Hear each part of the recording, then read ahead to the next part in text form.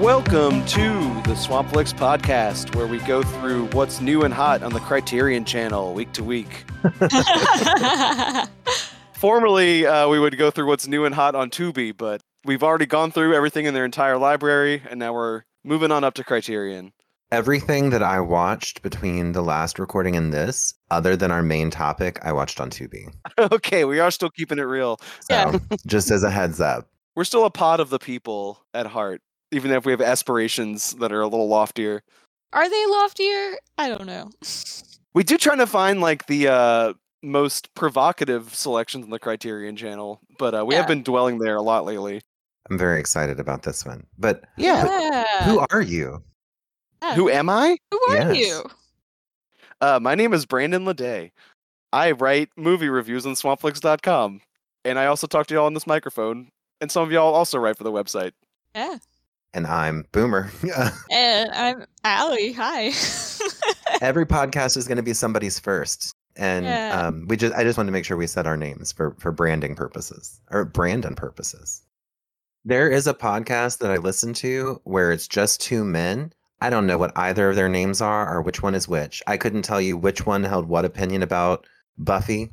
And I can't tell you the name of which one finds Dr. Crusher really hot. And I can't tell you the name of the one who finds Dr. Crusher not hot at all.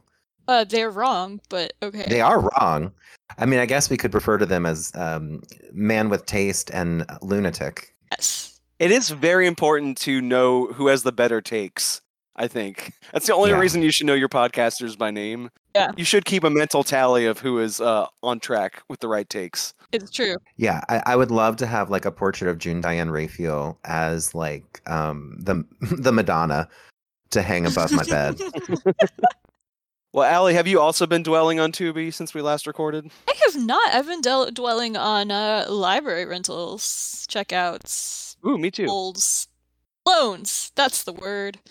I had to go through the whole vocabulary there. And this week, the one I chose to watch is Strawberry Mansion from last year. Great film. Yeah! So, Strawberry Mansion made our top of last year, right? That's a good question. It was on my personal list. Yeah. I don't know that enough people watched it for it to make the cut. Yeah, that must be what I was thinking of. Anyway, it's about in the future of 2035, our dreams become taxable. Our main character is Mr. Preble. He's an auditor for tax dreams. He goes to audit this elderly woman named Bella, and she's a quirky artist mess of a lady. She's great. And all of her dreams are on VHS tapes, like thousands of them. And so he begins to audit the tapes, and through that he becomes charmed by her older self and enamored of her younger self. And then the older Bella reveals that there have been ads being broadcast to dreams, and this kind of just like changes his world. And of course the price of knowing such knowledge is life-threatening danger, so he and Dream Bella are chased through dreams by wolf-faced mins, blue demons, and the like. I really, really enjoyed it. I thought for like premise that is honestly horrifying. Yeah. It did a really good job of, even when it was like uncomfortable, still being like its own like whimsical twee self, not going like straight into Cronenberg disgustingness. It's much more Michel Gondry than Cronenberg. Yeah, exactly. Like it could have easily gone in that direction, but instead, we get another entry in our tweenaissance. Well, also the second major twee movie of last year that was about tax audits. I know. Isn't that great? That two like really twee bizarre movies were both about taxes. It's great. Wonderful. Love it. But yeah, we had Everything Everywhere in our top 10, and we had Marcel the Shell, but Strawberry Mansion did not make the cut. It was a much smaller film. Like, I think when I saw it in the theater, it was literally just me and Cece in an empty room. It was a very good movie, though. Yeah, and, also that Dan Deacon soundtrack. Oh, hell yeah. I think that's probably what excited. got me out of my house in the first place. Oh, for sure. what? Yeah. Why didn't you tell me about that part? I would have. It would have Do been not make on. me roll back the tape for when I brought this up on the air last summer. Do not make me roll back the tape where I have said over and over again, when we do these, I am in a fugue state.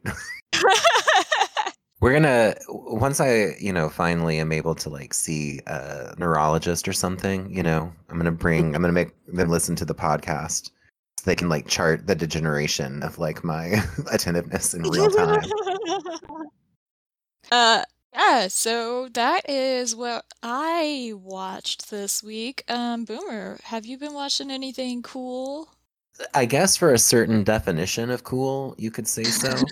I about not very long after we recorded last, actually the next day, it was a Tuesday, and I had left my schedule open because we had some people in from out of town, and I kind of assumed that maybe we would all go out, and then they had partied too much and were still recovering, so nobody wanted to do anything on Tuesday.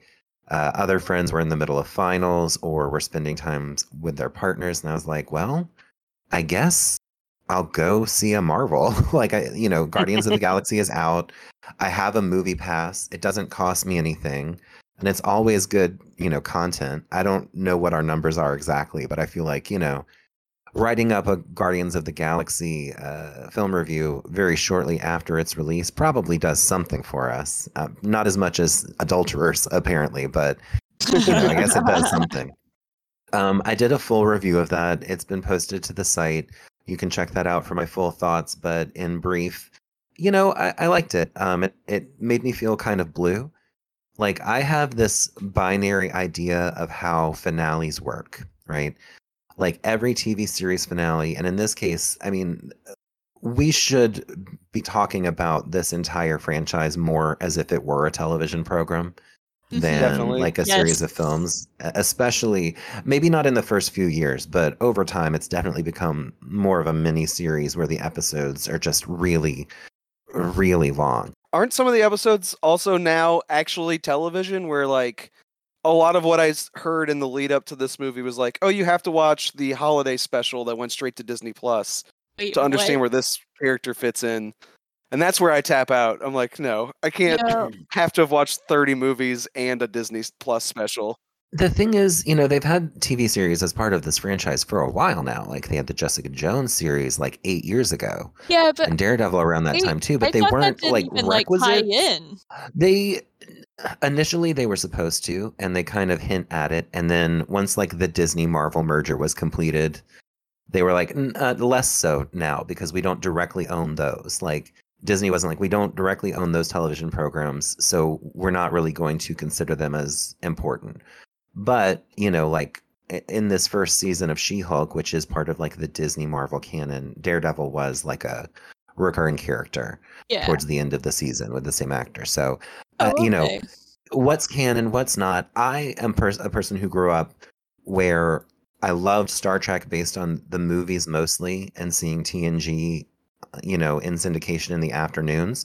But most of my exposure to what Star Trek material was the extended universe, like it is for a lot of people, I think, before the rise of the internet, where you mostly got your content from, you could check out all of the like franchise books from the library or whatever local library, whatever your local library had, if you wanted to read Peter David's New Frontier series or whatever.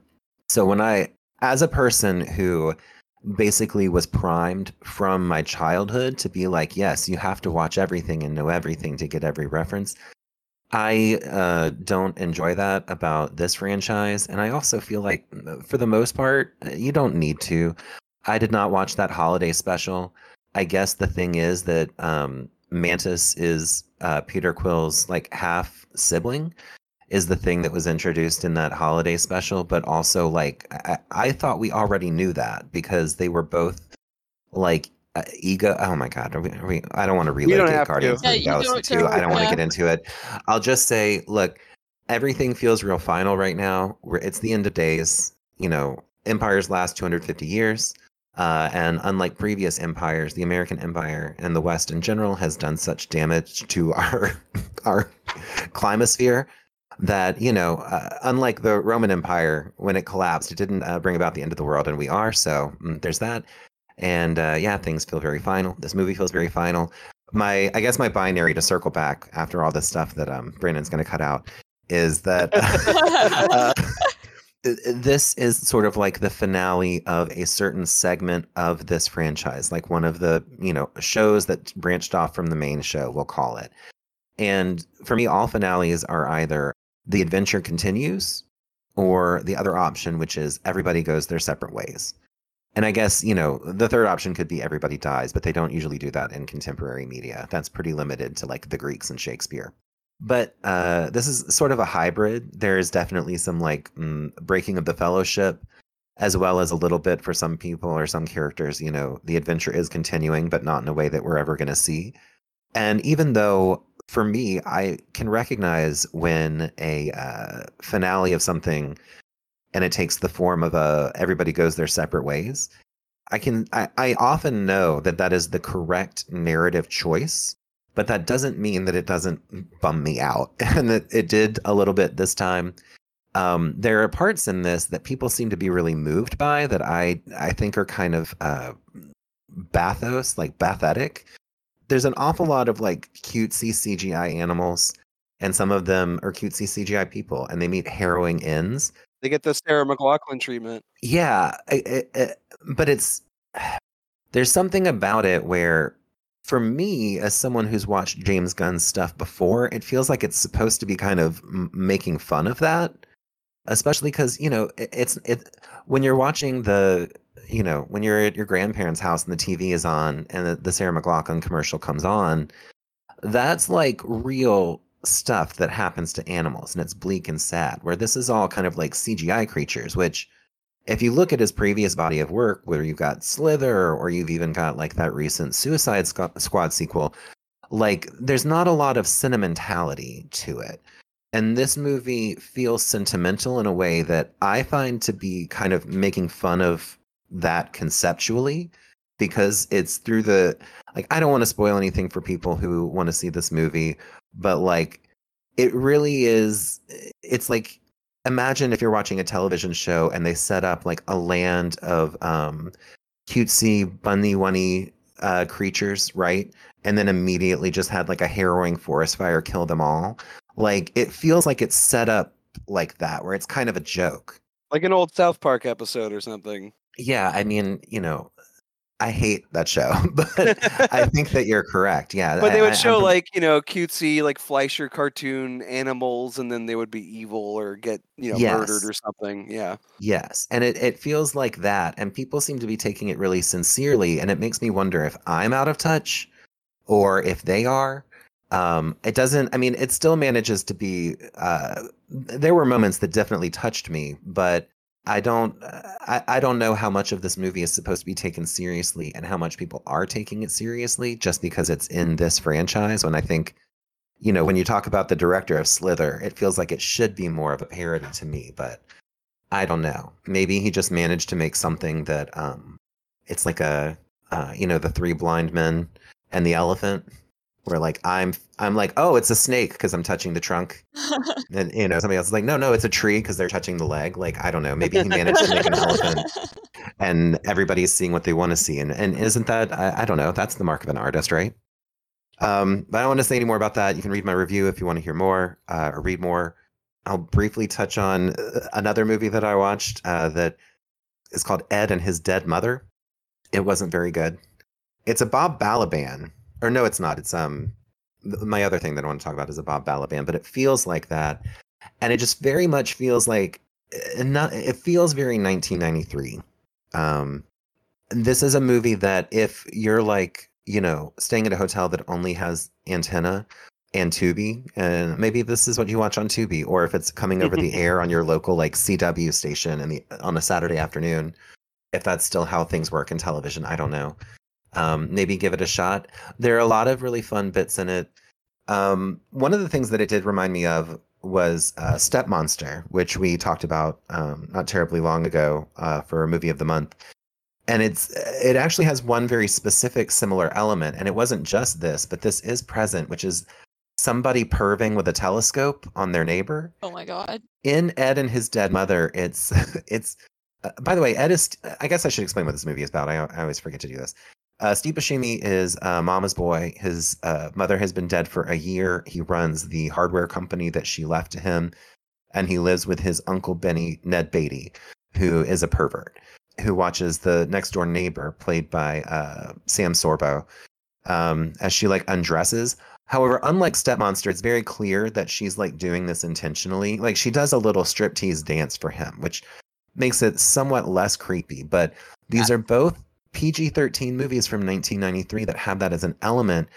And there's a bunch of like very this and My Boyfriend's Back and Step Monster all kind of feel like American Pie for kids, but with a like supernatural element. Yeah, it's from that like video store era where like even R-rated movies for like companies like Full Moon felt like they were made for children. Like they have like Saturday morning TV aesthetics. Even if sometimes they have like titties and blood. I'm not saying this one does, but like there was like a video store cable TV era where like parents weren't really monitoring stuff and it was being marketed to kids, even if it was like technically above their age range. Yeah, there's a lot of nudity in this movie for a PG-13 film. Like there's an awful lot of nudity in it for a movie that like you could rent in the 8th grade, without your parents' permission.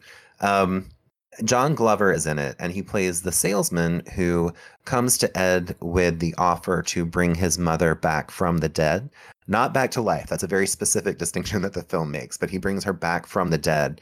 And then it becomes this sort of like, it's more of a sitcom than a film where she comes back mostly right, but not completely. And then they have to keep the fact that she's no longer dead from certain groups of people. And anyway, I don't recommend it unless you have almost no other choice.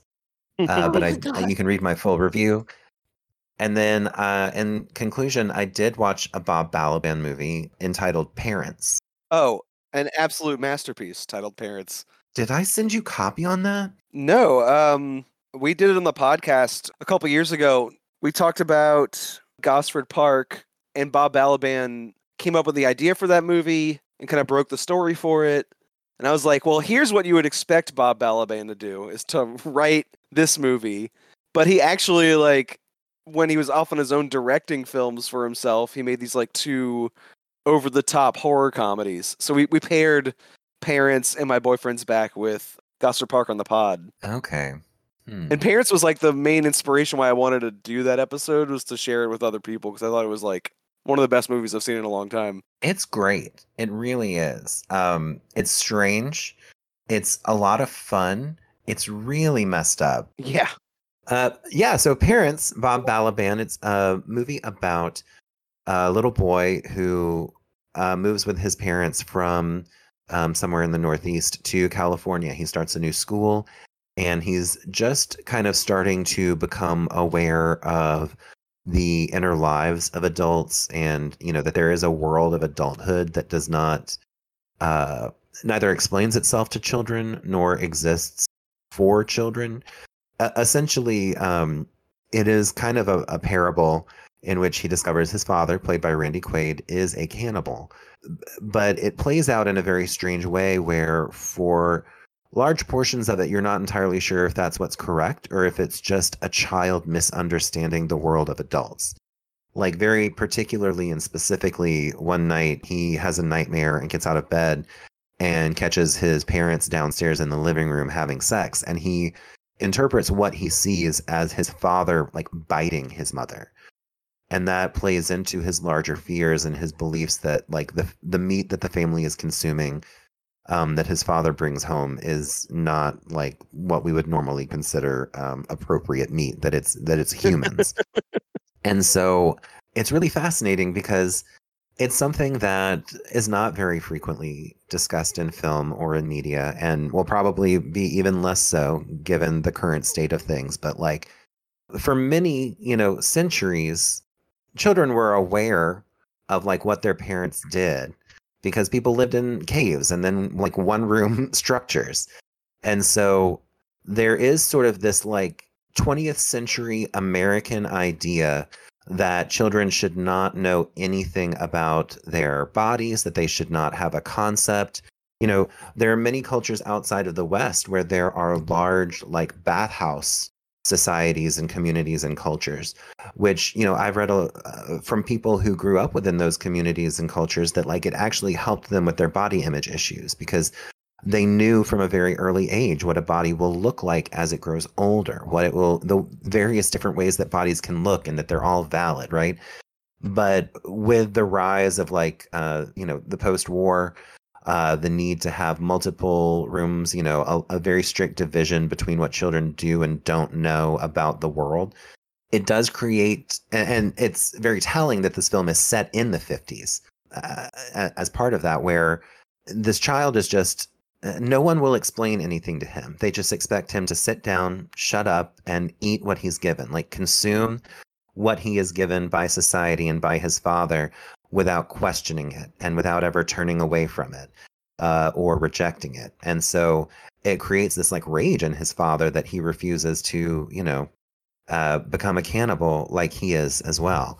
So unlike Raw, which where it's played for horror, this is kind of played for comedy, where, you know, cannibalism is kind of this, like, it's part of adulthood in the way that, like, sexuality is an adulthood thing that people don't talk about anymore, that they keep it in the basement in a freezer now that it's the 50s and they want to, you know, raise good, God-fearing, Donna Reed watching children. So I thought that was really fascinating, and it's really funny. There's a lot of really great horror sequences in it for something that is like a comedy. But yeah, I would definitely recommend that one. If you're watching it on Tubi and you let it autoplay, it will play Ed and his dead mother, though, so be careful. So Brandon, what have you been watching? I also got some movies from the library in the past week. And one of them was also a superhero movie from this year. I watched a couple new releases on Hoopla. This one is called Freaks versus the Reich. It's an Italian film that I've been wanting to see for years. And it was originally titled Freaks Out when it was on the festival circuit. And it got rebranded in America. I guess it's good for them to change the title so that you know that you will have to look at a lot of Nazi imagery in the film, which I guess the title Freaks Out does not warn you about.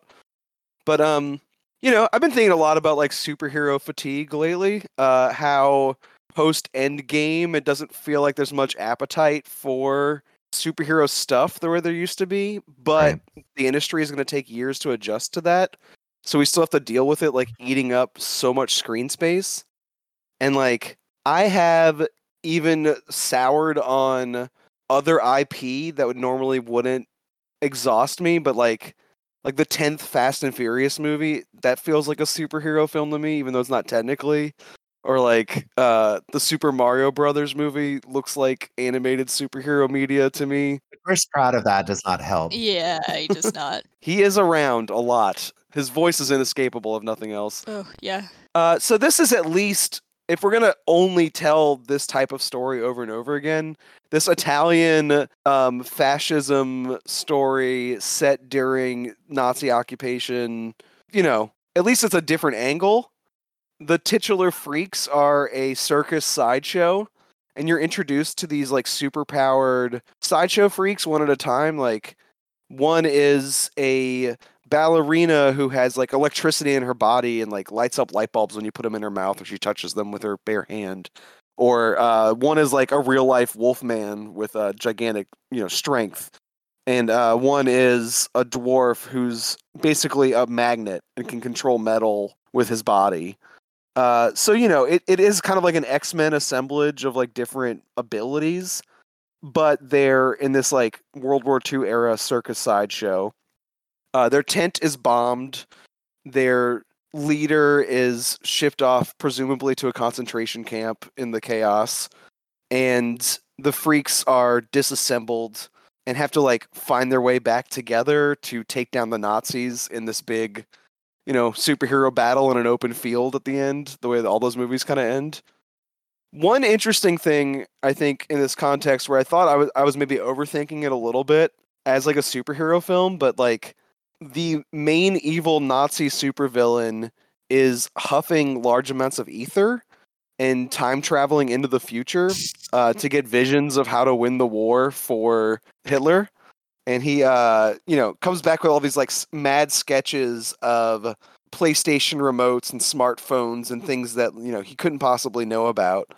But another thing he comes back with are these like old timey orchestrations of modern pop songs, and the two big ones that they like splurged on were "Sweet Child of Mine" and also "Creep" by Radiohead, which I have not seen Guardians of the Galaxy 3, but I hear plays a major role in that one's like mixtape of modern pop tunes.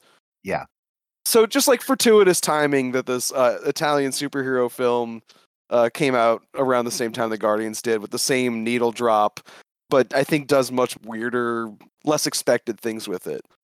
So I don't know if you have any affection for that kind of like Jean-Pierre Jeunet style of like steampunk circus acts and like just kind of grimy lived-in feel. I really liked that Pinocchio live-action adaptation from a few years ago. It has kind of that production design to it. I've been meaning to watch that one, so it's very good. Yeah, it's Tail guy, right? Tail. Yep. That's his name. Yeah, Matteo Garrone or something like that. I'm sure if you were Italian, that the sounds I just made with my mouth were offensive. I also watched a slasher on there from this year called Candyland that I liked a lot. It's also set in the past, but it's set in the 1990s. It is a kind of low-key hangout drama about these truck stop sex workers. They call themselves lot lizards. Basically, they just hang out at this corner store waiting for truckers to come through and signal them to get in the cab for transactional sex. And also there is a nearby cult that comes by and tries to convert them to their fundamentalist Christianity.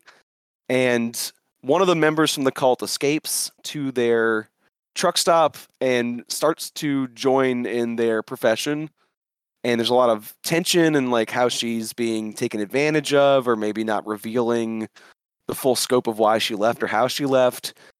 And then about, halfway into the movie, it starts turning into this like body count slasher film, and becomes a lot more like rigidly genre like formulaic.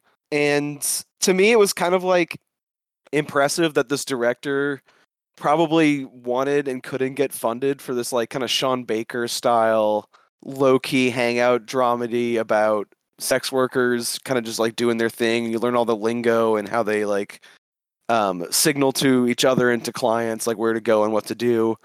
And then it's like, well, I also have to pay the bills, so I'm gonna like turn this into a horror movie so I can sell it.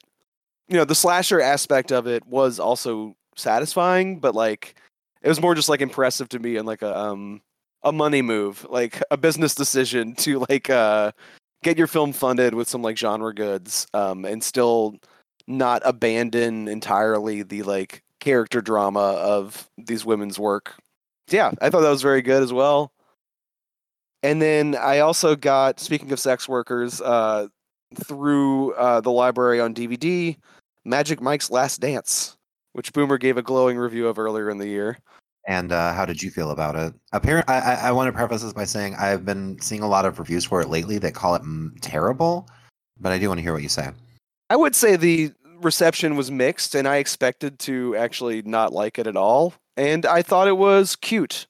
I thought it was like kind of a dorky, wholesome throwback to old-fashioned rom-coms. Like you can kind of picture Cary Grant in Mike's position where he gets like swept up by a wealthy heiress to a European country and has to like save a theater before it goes under.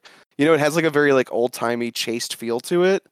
Except that there's a lot of like abs out and crotches grinding, dry humping women in the crowd, the way you would expect in a Magic Mike movie. And also the other half of that cuteness and that dorkiness is that it's narrated like a high school term paper on the cultural importance of dance through the ages. It sure is. Which is very funny. Is. So I don't know. I have like high standards for this series because I thought the first two were very like smart and meaningful movies in a way that I don't know that this one necessarily is. This one's just like a charming old-fashioned rom-com that has some of the like the sexier dance sequences from the first two, kind of reintroduced into that old-timey formula. So yeah, I had a better time with it than I expected, based on maybe some of the more volatilely negative reviews. But I wouldn't say it like transcends like the second one does, or that it has as like grim of a outlook on the American economy as the first one does. Yeah, it's really interesting that the first one is much more like it was the one that was marketed the most as like you and your girls come see this movie. Right. Which me and my girls did. No, but we did, and it's not. It is sexy when it's sexy, but it's mostly very bleak. It's it's mostly just about how people never can escape from the cycles of like poverty and like self-sabotage that they put themselves through. And that even if you're managed to like not sabotage yourself, it doesn't mean that your life is actually going to improve in any measurable way. Like it's a bleak movie. Even this one, I would say, doesn't drop that entirely. Like a lot of the humor is class differences and like Mike agreeing to do whatever this heiress boss tells him to do because she holds the money and the power. Yeah. This one is very clearly more Soderbergh, and then it does have that connection to the first movie, although this one's a little more positive, because he does decide that he wants to give her whatever she wants, and what she wants isn't really that outlandish either. It's not like what would happen with like, people who perform sex work in this country and in this world are not nearly treated as well as Mike is in this movie. That's not normally how it works at all. No. Whereas the second one, I don't know, I just couldn't connect with it as much. That one feels almost like a series of like webisode vignettes between the first one and the second one to me. And that these two are more conceptually and thematically similar. It's just that it's like, let's give this trilogy a happy ending instead of like, leaving it where we left it. Dude, to me, the second one's like high art. It's like shot so beautifully and really dives into like the fantasy that the first one promised but didn't deliver. It was like, well, you wanted the pure escapism. Here it is. I think that that's fair, and I think that that's accurate, but I also think it's very funny that like the men in this movie are not credited.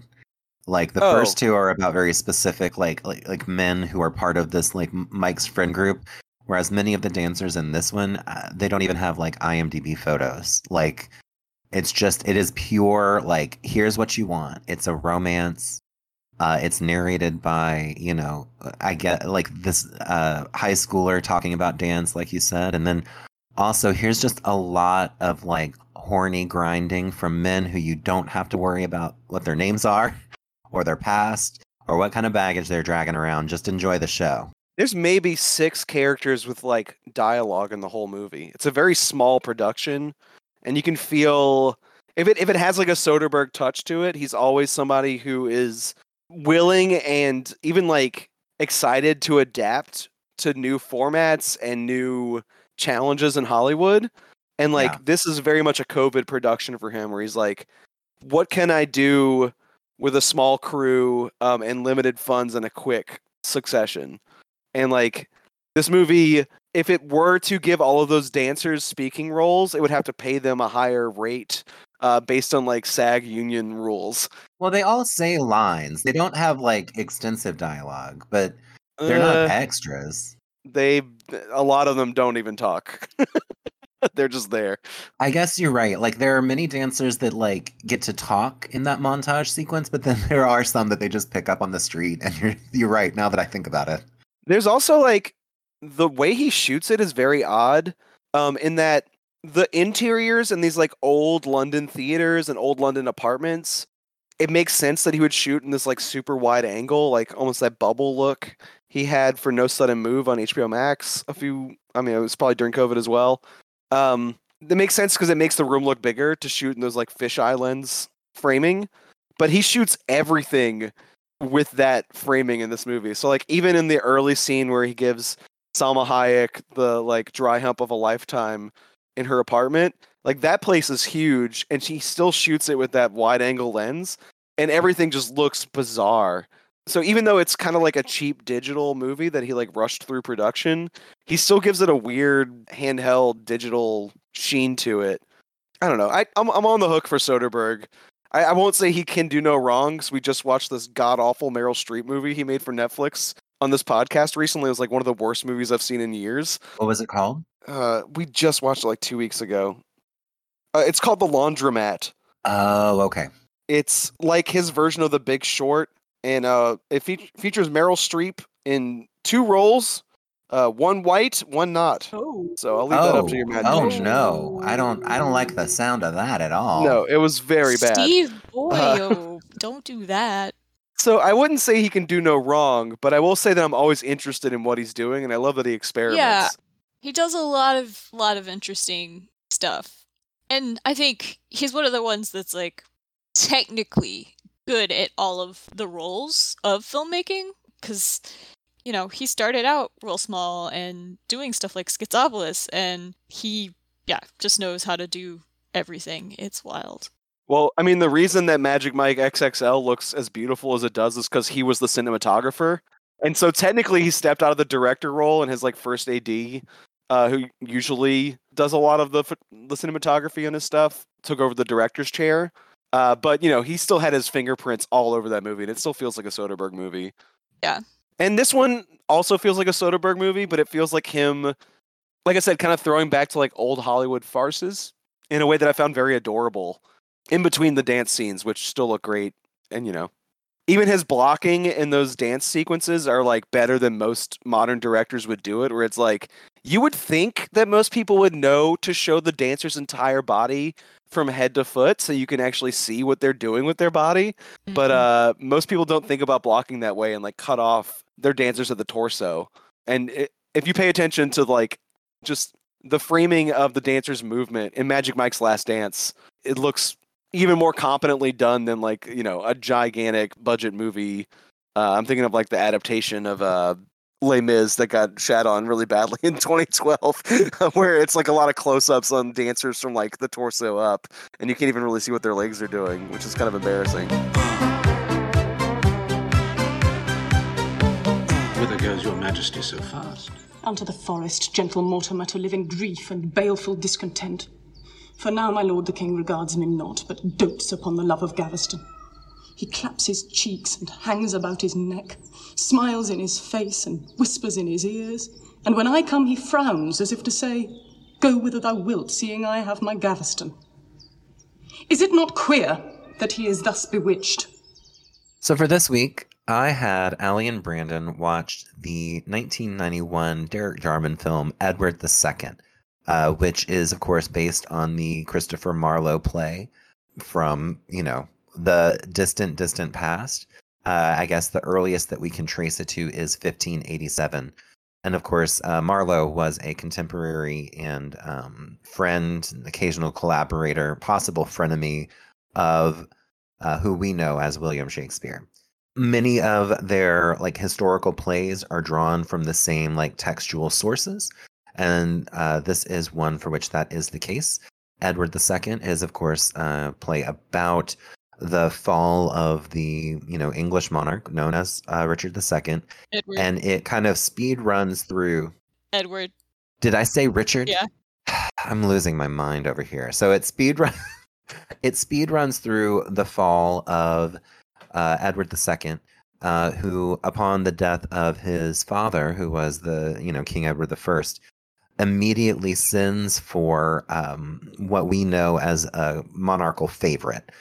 You might probably be most familiar with the term from the film The Favorite from a few years ago with Rachel Weisz and Olivia Colman. In the play, Gaveston, who is the best friend, Wink, of Richard II, he was banished by the previous monarch, and the first thing that Richard does whenever his father dies is to send for Gaveston to return. And then there's a lot of back and forth where everyone in the court hates Gaveston, at least, and in this film, kind of with good reason. And they plot to have him exiled multiple times. He leaves, he comes back, but Richard never stops loving him. And that's textually present, or rather subtextually present, even in the play from the 16th century. But this film, being made by Derek Jarman and made in 1991, during the AIDS epidemic. This one was made as even more of a protest. And in fact, Outrage, which was an AIDS activism group in England at the time, plays a pretty significant role as characters in sort of not really the chorus of the film in the Greek traditional sense, but as the day players who make up the bulk of Richard's supporters. This movie makes that sexuality textual, and it's a very horny movie, and also like a really bleak one. And what's really fun is that they use dialogue directly from the play. So it's set in sort of a timeless nowhere that is 1991 based on like documentation that we see, but mostly takes place in featureless sets, like a real play, and lending it kind of a sense of timelessness. So it's the present and the past, the persecution of a couple by sort of a heteronormative, society. What did y'all think about this one? I thought it was, like, for being in such a bleak nowhere, I thought it was really strikingly, like, beautiful. And, you're talking about it being a very horny movie, but, like, I thought the way that bodies were used, like, or the dances, like, there's so many dance sequences in this that are just, I don't know, gorgeous. And I liked the mixing of the source material and taking source material like that and making it into, whatever you want for the modern day. Because I think, there's a lot of just straight up adaptations of these early dramas and plays, but there's not, it's almost like, what's the point unless you're going to add your own spin to it, Yeah. And that playful anachronism is like a Jarman touch. My favorite movie from him is called Jubilee, and it's about Elizabeth I traveling into the future to mull about with like 1970s British punks. He also did a version of The Tempest before this that is shot in a similar style, like no windows on these like closed sets where everything's like really artificial.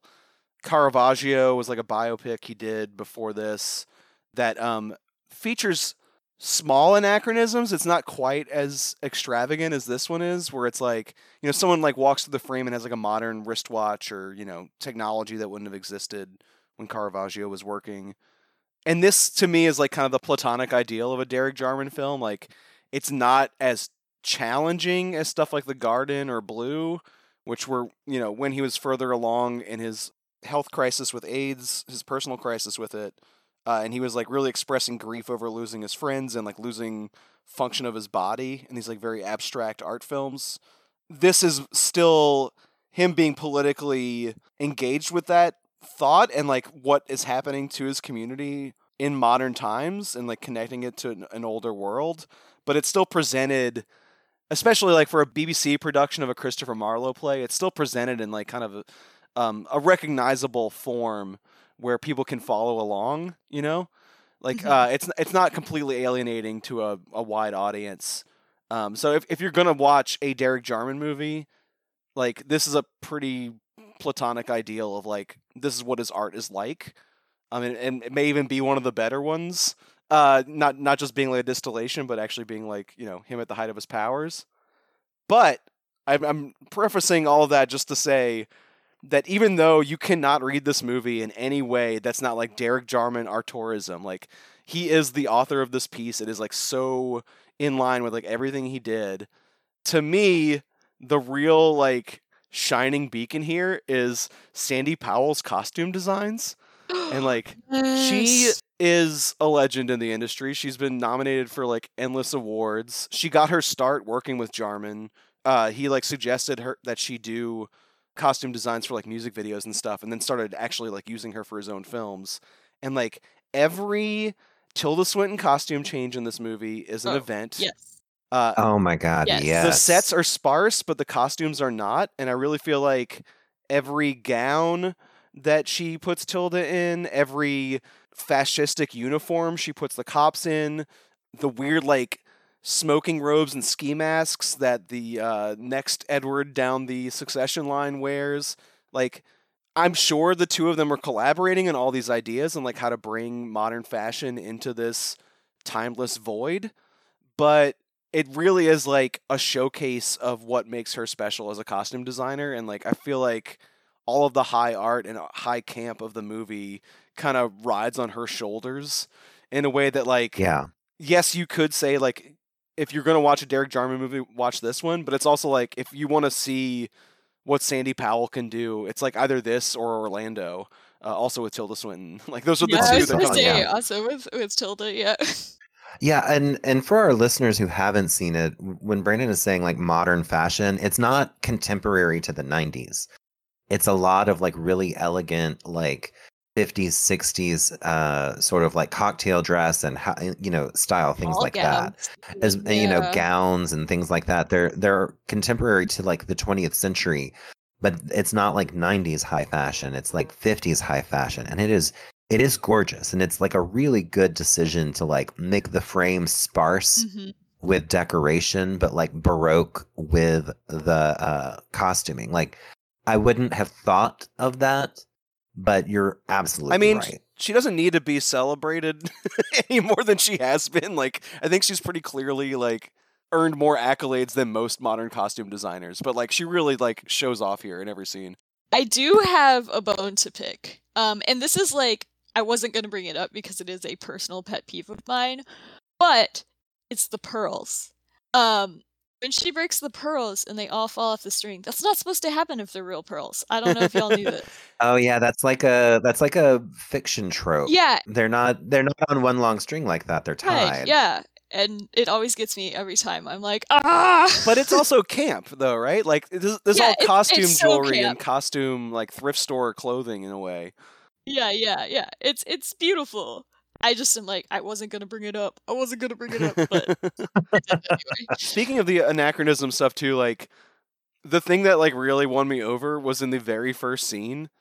It starts with Edward and Gaveston having this argument in bed. While there are two men like fucking right behind them. And I just really like that immediately you get the full scope of what he's doing with this material. It's like, here's the Shakespearean era dialogue and men fucking. Like, here are these two ideas like smashed together. Yeah. Right in your face. That's not, Gaveston's not with Richard in that scene though. No. Edward. Yeah. It's oh my God. Edward's not in that scene with Gaveston though. It's their friend Spencer. Mr. Member. Yeah. Gaveston hires him to be, like his friend and servant or whatever at the beginning of the film. And that's why he ends up like kind of hanging around. I will say in your defense for saying Richard instead of Edward, I did read that Shakespeare borrowed, quote unquote, lines from this for his play of Richard III. So those two works are connected in quite a literal way. Where like there are lines of dialogue that have been like reworked into the Shakespeare play. Oh, that makes sense. But yeah, I'm sorry I got the characters mixed up, but I just really like that boldness of like, I'm going to spend BBC money on this, Marlowe play production. I'm going to start it off with like naked men going at it in the background while the characters are, reciting that dialogue. Yeah, you gotta. I only say it because we used to joke a lot about how we didn't have enough of an internet presence for people to get pedantic with us. Like back in our earlier episodes, we were like, before someone comments that actually the curtains were red in this scene, we want to go ahead and make that correction ourselves. But then you sent me those messages this week from people. Apparently, we've made it because now we do have pedants in the comments. And I just was trying to save us from having to, deal with that. We do? Yeah, we've got a couple like, I think you'll find if you go back that this character was, not present for that conversation. It's like, who gives a shit? Yeah. And I mean, I guess we're supposed to, but yeah. Some of these texts, they're not explicitly clear. And what I also think is interesting sometimes is I'll read a review of something, or go ahead to check something before I send it over to you, which is separate from proofreading. But, and I'm like, I don't know. And this happens a lot. And I think we've talked very briefly before. Like, I will sometimes go to the TV tropes page for something. And there's one person, one editor of that page who has interpreted something in a specific way. They have this certain belief. And then there are various different tropes that are listed on that page where they'll reassert that belief or their interpretation of something or their interpretation of a relationship on every like link on that page. And I think that that can really influence the discourse where people are like, oh, yes, that's actually textual, when in fact it's just someone's interpretation and not, with a pretty severe lack of like appropriate editorial tone. And sometimes I think that's what happens. And when I can't distinguish it, I just go with what I felt watching the movie. So very specifically, I identified some characters as dating and not married in a certain thing. And I don't like, there's one of them where I'm like, oh yeah, that actually is obvious. And then there's another one where I'm like, is that what that line of dialogue meant? Or is it not? And because it's sort of been canonized in both like the Wikipedia plot summary and maybe someone else's review, that becomes how everyone interprets that scene. And that's a big problem, to be honest. But I definitely do think that, there are some corrections that I do need to make, but also there's some things where I think we need to separate our interpretation of the events from the events themselves. I just find that kind of like detail-oriented, like pedantry, where you're really going over what happened as if like the job of reviewing the movie is the job of like summarizing a like synopsis of what like the actual events in the film. Not interesting to me. Like, I think the vibes, the intent, the art direction, the mood, that is the stuff that like matters in this art form, not the like the literal events, because anyone can watch the movie and get that stuff, or go to Wikipedia if that's what you're interested in. And honestly, I'm a little surprised by how receptive you were to this film, because it's a very vibes movie, and you're usually a little more plot oriented than I am. Not to say that there isn't a story here, but it's not like you're the main focus, Yeah, it is very vibes, but the vibes here, because I don't feel like it's as loose with plots with the vibes. Like, I do feel like the vibes are plot. People always say style over substance or whatever, and it's like, no, style is substance. Like, the movie is very political and judicious in how it applies that style and what it's saying with it. Exactly. Like, this movie tells the story through what it shows and how it does the stuff. And I guess in that case, it's real art shit. But, I love real art shit. I do know that, for one thing, we've been doing this, not this podcast, but I'm coming up on, writing for Swampflix for 8 years now. And I was much closer to my academic career then than I am now. And so there are definitely things where I was like, I prize plot over, style, and stuff that was a long time ago. And I think I've changed both as a person who like enjoys and appreciates these movies, and as like, my personal taste has changed and grown, and I've grown as a person. So I will say that although that's something I might have expressed in the past, it's not as true as it used to be. But that doesn't mean I'm completely cured either. I still sometimes get very frustrated narrative-wise when certain things are more visual and vibey. Like, for instance, Tomahawks, Sex Kittens. What was it? Are you talking about Kamikaze Sex Hearts Tornado? again? Kamikaze Hearts. Oh my god! What? But not to like bring it up again and denigrate it, but like, that was definitely a vibes movie, and there wasn't much narrative to it, and that was something that I didn't enjoy. So again, I haven't completely outgrown my biases. Well, full warning: the next movie I picked for us to talk about, I think, is in the same vein. But I'm not picking it to like keep bringing this conversation up. I do think this is a funny middle ground between. Last episode we were talking about what seems like kind of like a chore to you and I, and like a more academic text that's like about historical recreations, like Tree of Wood and Clogs feels like more of like okay, this is something I have to do to better my brain, not something I'm doing for fun. And for you, the more pretentious art school interpretive dance style of DIY art, like something like maybe Kamikaze Hearts, is more of a chore for you, and that's like an eat your vegetables movie.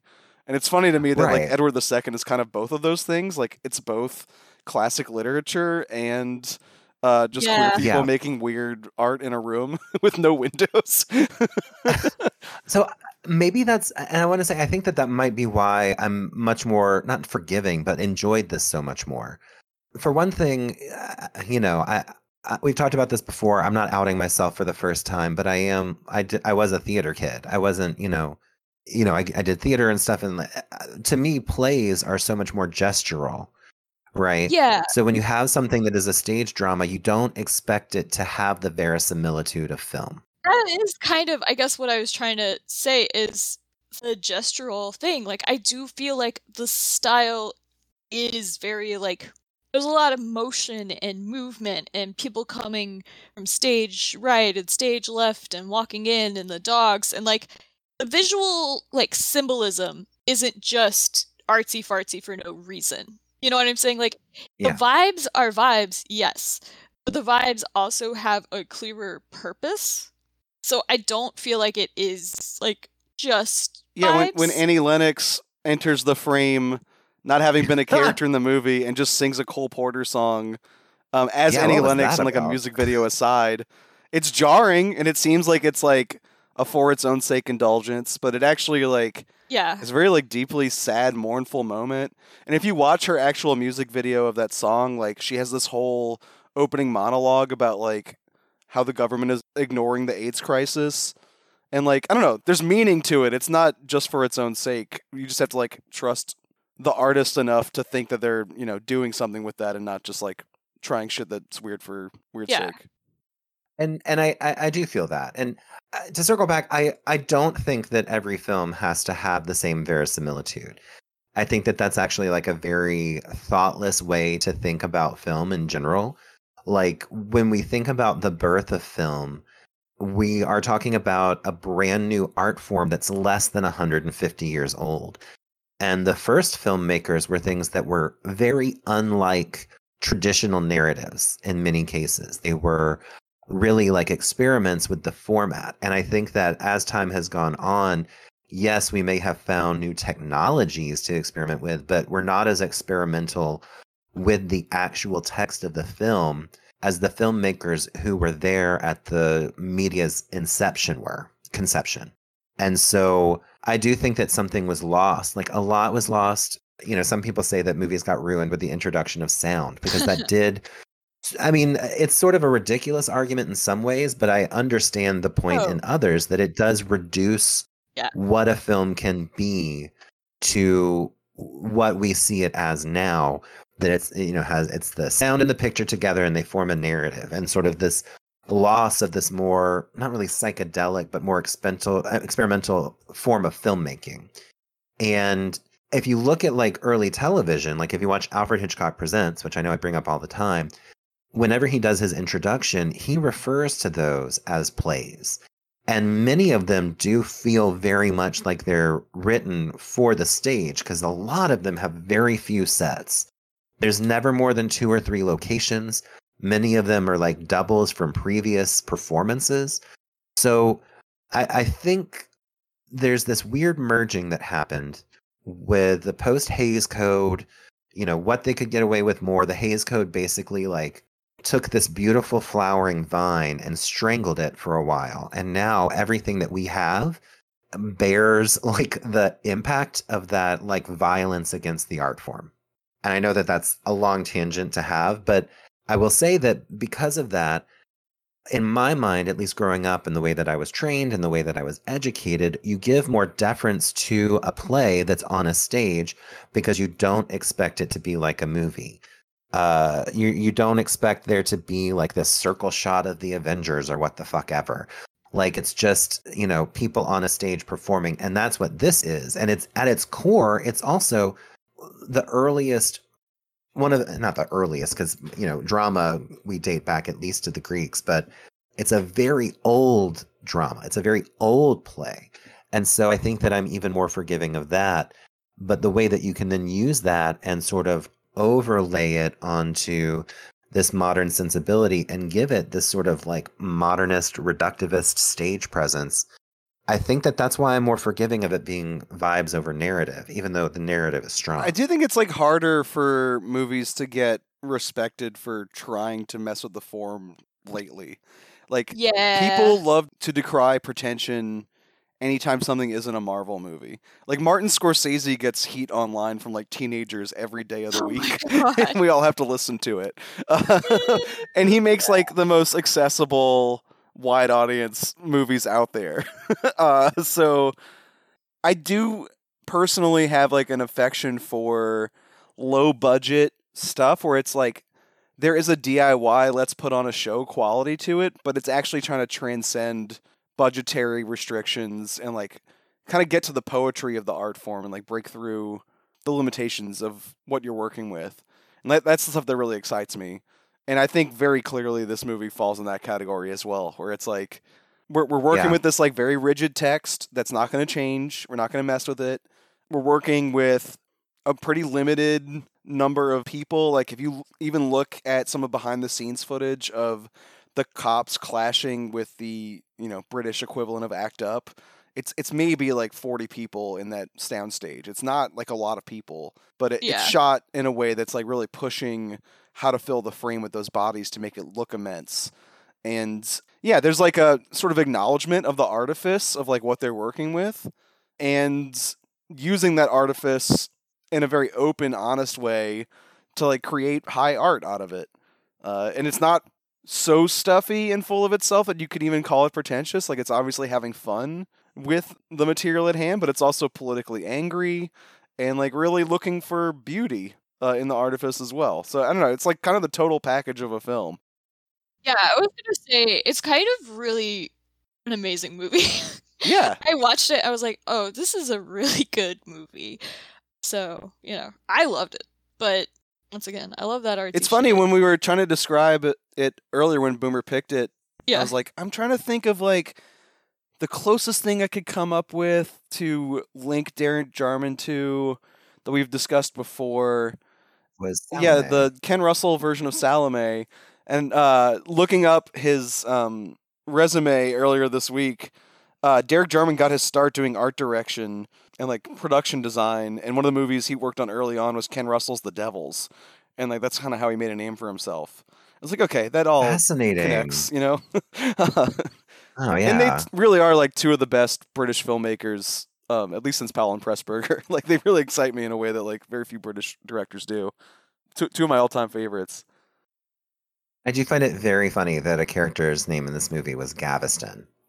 Because I just kept hearing it as like Galveston, Texas. All your exes are banished to Texas. The banishing in this, I did look up, there's so much about British history that like we as Americans are not taught almost out of spite. Yeah. Even though like we're very, like much of our cultural system comes from them. But there's a very like USA-ness of it where until like Game of Thrones came out, I didn't really understand how complicated like secession rights could be. Oh, yeah. Like who the fuck knew that? I knew that there were wars over it, but it wasn't something that like I really consciously understood how like valid, how that there were so many rules about, almost like blood quantums. Like it's really like ridiculous. And I was looking it up and like in this movie, the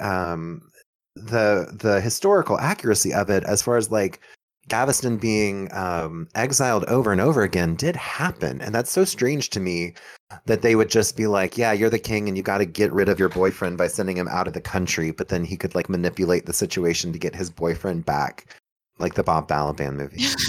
The thing that really blew my mind in that respect was that Edward was killed by having a red hot poker shoved up his penis. Or was he, as what I was reading, is that there's some historians that believe that he escaped and was able to live and that the body they found wasn't his And that's body. the Derek Jarman spin on the material as well, as like he didn't want to see another gay man tortured to death. So he does include that violent violation of his body as like imagery in the film. But he, doesn't actually succumb to that fate in this version of the story. And it's such a cruel method of execution too, and one that is so clearly aimed at like, oh, you like buggery? Well, here you go. We're gonna actually bugger you to death. Awful. And very pointed for like when the movie came out, because I think there were a lot of like basically rehashes of the kinds of laws that got Oscar Wilde sentenced to prison. Just like basically making it illegal again to be homosexual in public in any way. So like the movie was kind of bringing all of these like older homophobic actions of the state back up to modern times, and especially for the AIDS era, being like, well, not much has actually changed. The state has always been violent in this way.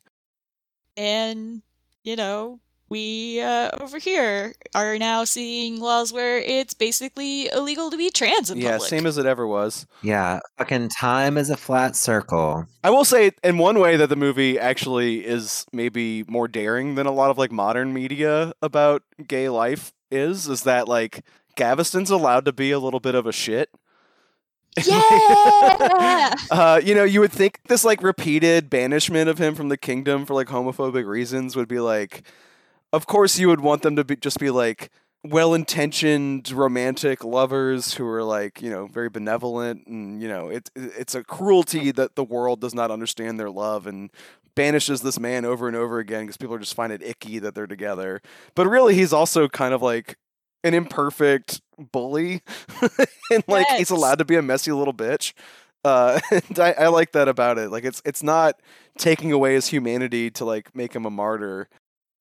If the movie has any kind of like pithy modern reading that like most people could connect to beyond the sort of old timiness of it, it's like that feeling when you love someone that everyone else finds super annoying and wants to go away forever. Yes, yes. That was something that was so fascinating about this, because Gaveston is awful. He has. This was a strange thought that I kept having throughout this movie, but he has a facial structure that would be absolutely perfect for Buffyverse vampirism. Like, he has the forehead that is made for that like ridge section, and he really does not give a fuck about what anybody thinks about him, but not in a way that's very endearing, in a way where you're like, I guess I see the appeal, but if I had to deal with you on a day-to-day basis, I would also want you to leave the country. Right. And he specifically like torments Tilda Swinton, as Edward's wife. Like, she wants to fuck very badly, and he like uses that to his advantage to embarrass her. So like he makes it personal for her to like want to banish him as well. I've never seen someone use so much sneer acting in a single film as is in this one. There's so much sneering. Everything is a sneer. And in a way, you're like, yeah, I kind of get how that would be hot if I were Richard II. But it's true that, a lot of us do have like that one friend that nobody else likes that makes other people uncomfortable or annoys the hell out of them. And you just can't stop loving that person, just because your other friends are like, please don't ever bring them to a party at my house again. Yeah. And that's just this writ large. And it is very funny because it's interesting how much like influence the court has over being like, we refuse to let you get dicked down or do any dicking down. We absolutely and utterly refuse. Yeah, because later they banished Spence, and Spence didn't do anything. Yeah. No. That guy was the same. Yeah, it's not like it's not a homophobic act of the state. It's also that. But Gaveston is also a shit. It kind of provokes everybody. Another piece of commentary, I don't know if y'all read this way, but like the final image of the next Edward down the lineage sitting on the cage of his parents. Oh my God. After Edward has been murdered or, dethroned at least. I thought that was kind of like, maybe I was reading too much into this, but like the symbolism of that, of being like, you can try to banish homosexuality or stomp it out with this military or, do this or that, but like it still just kind of occurs naturally in children and like will crop up again. And there's a lot of images of that young child wearing his mother's lipstick and earrings. He gets the Sandy Powell treatment.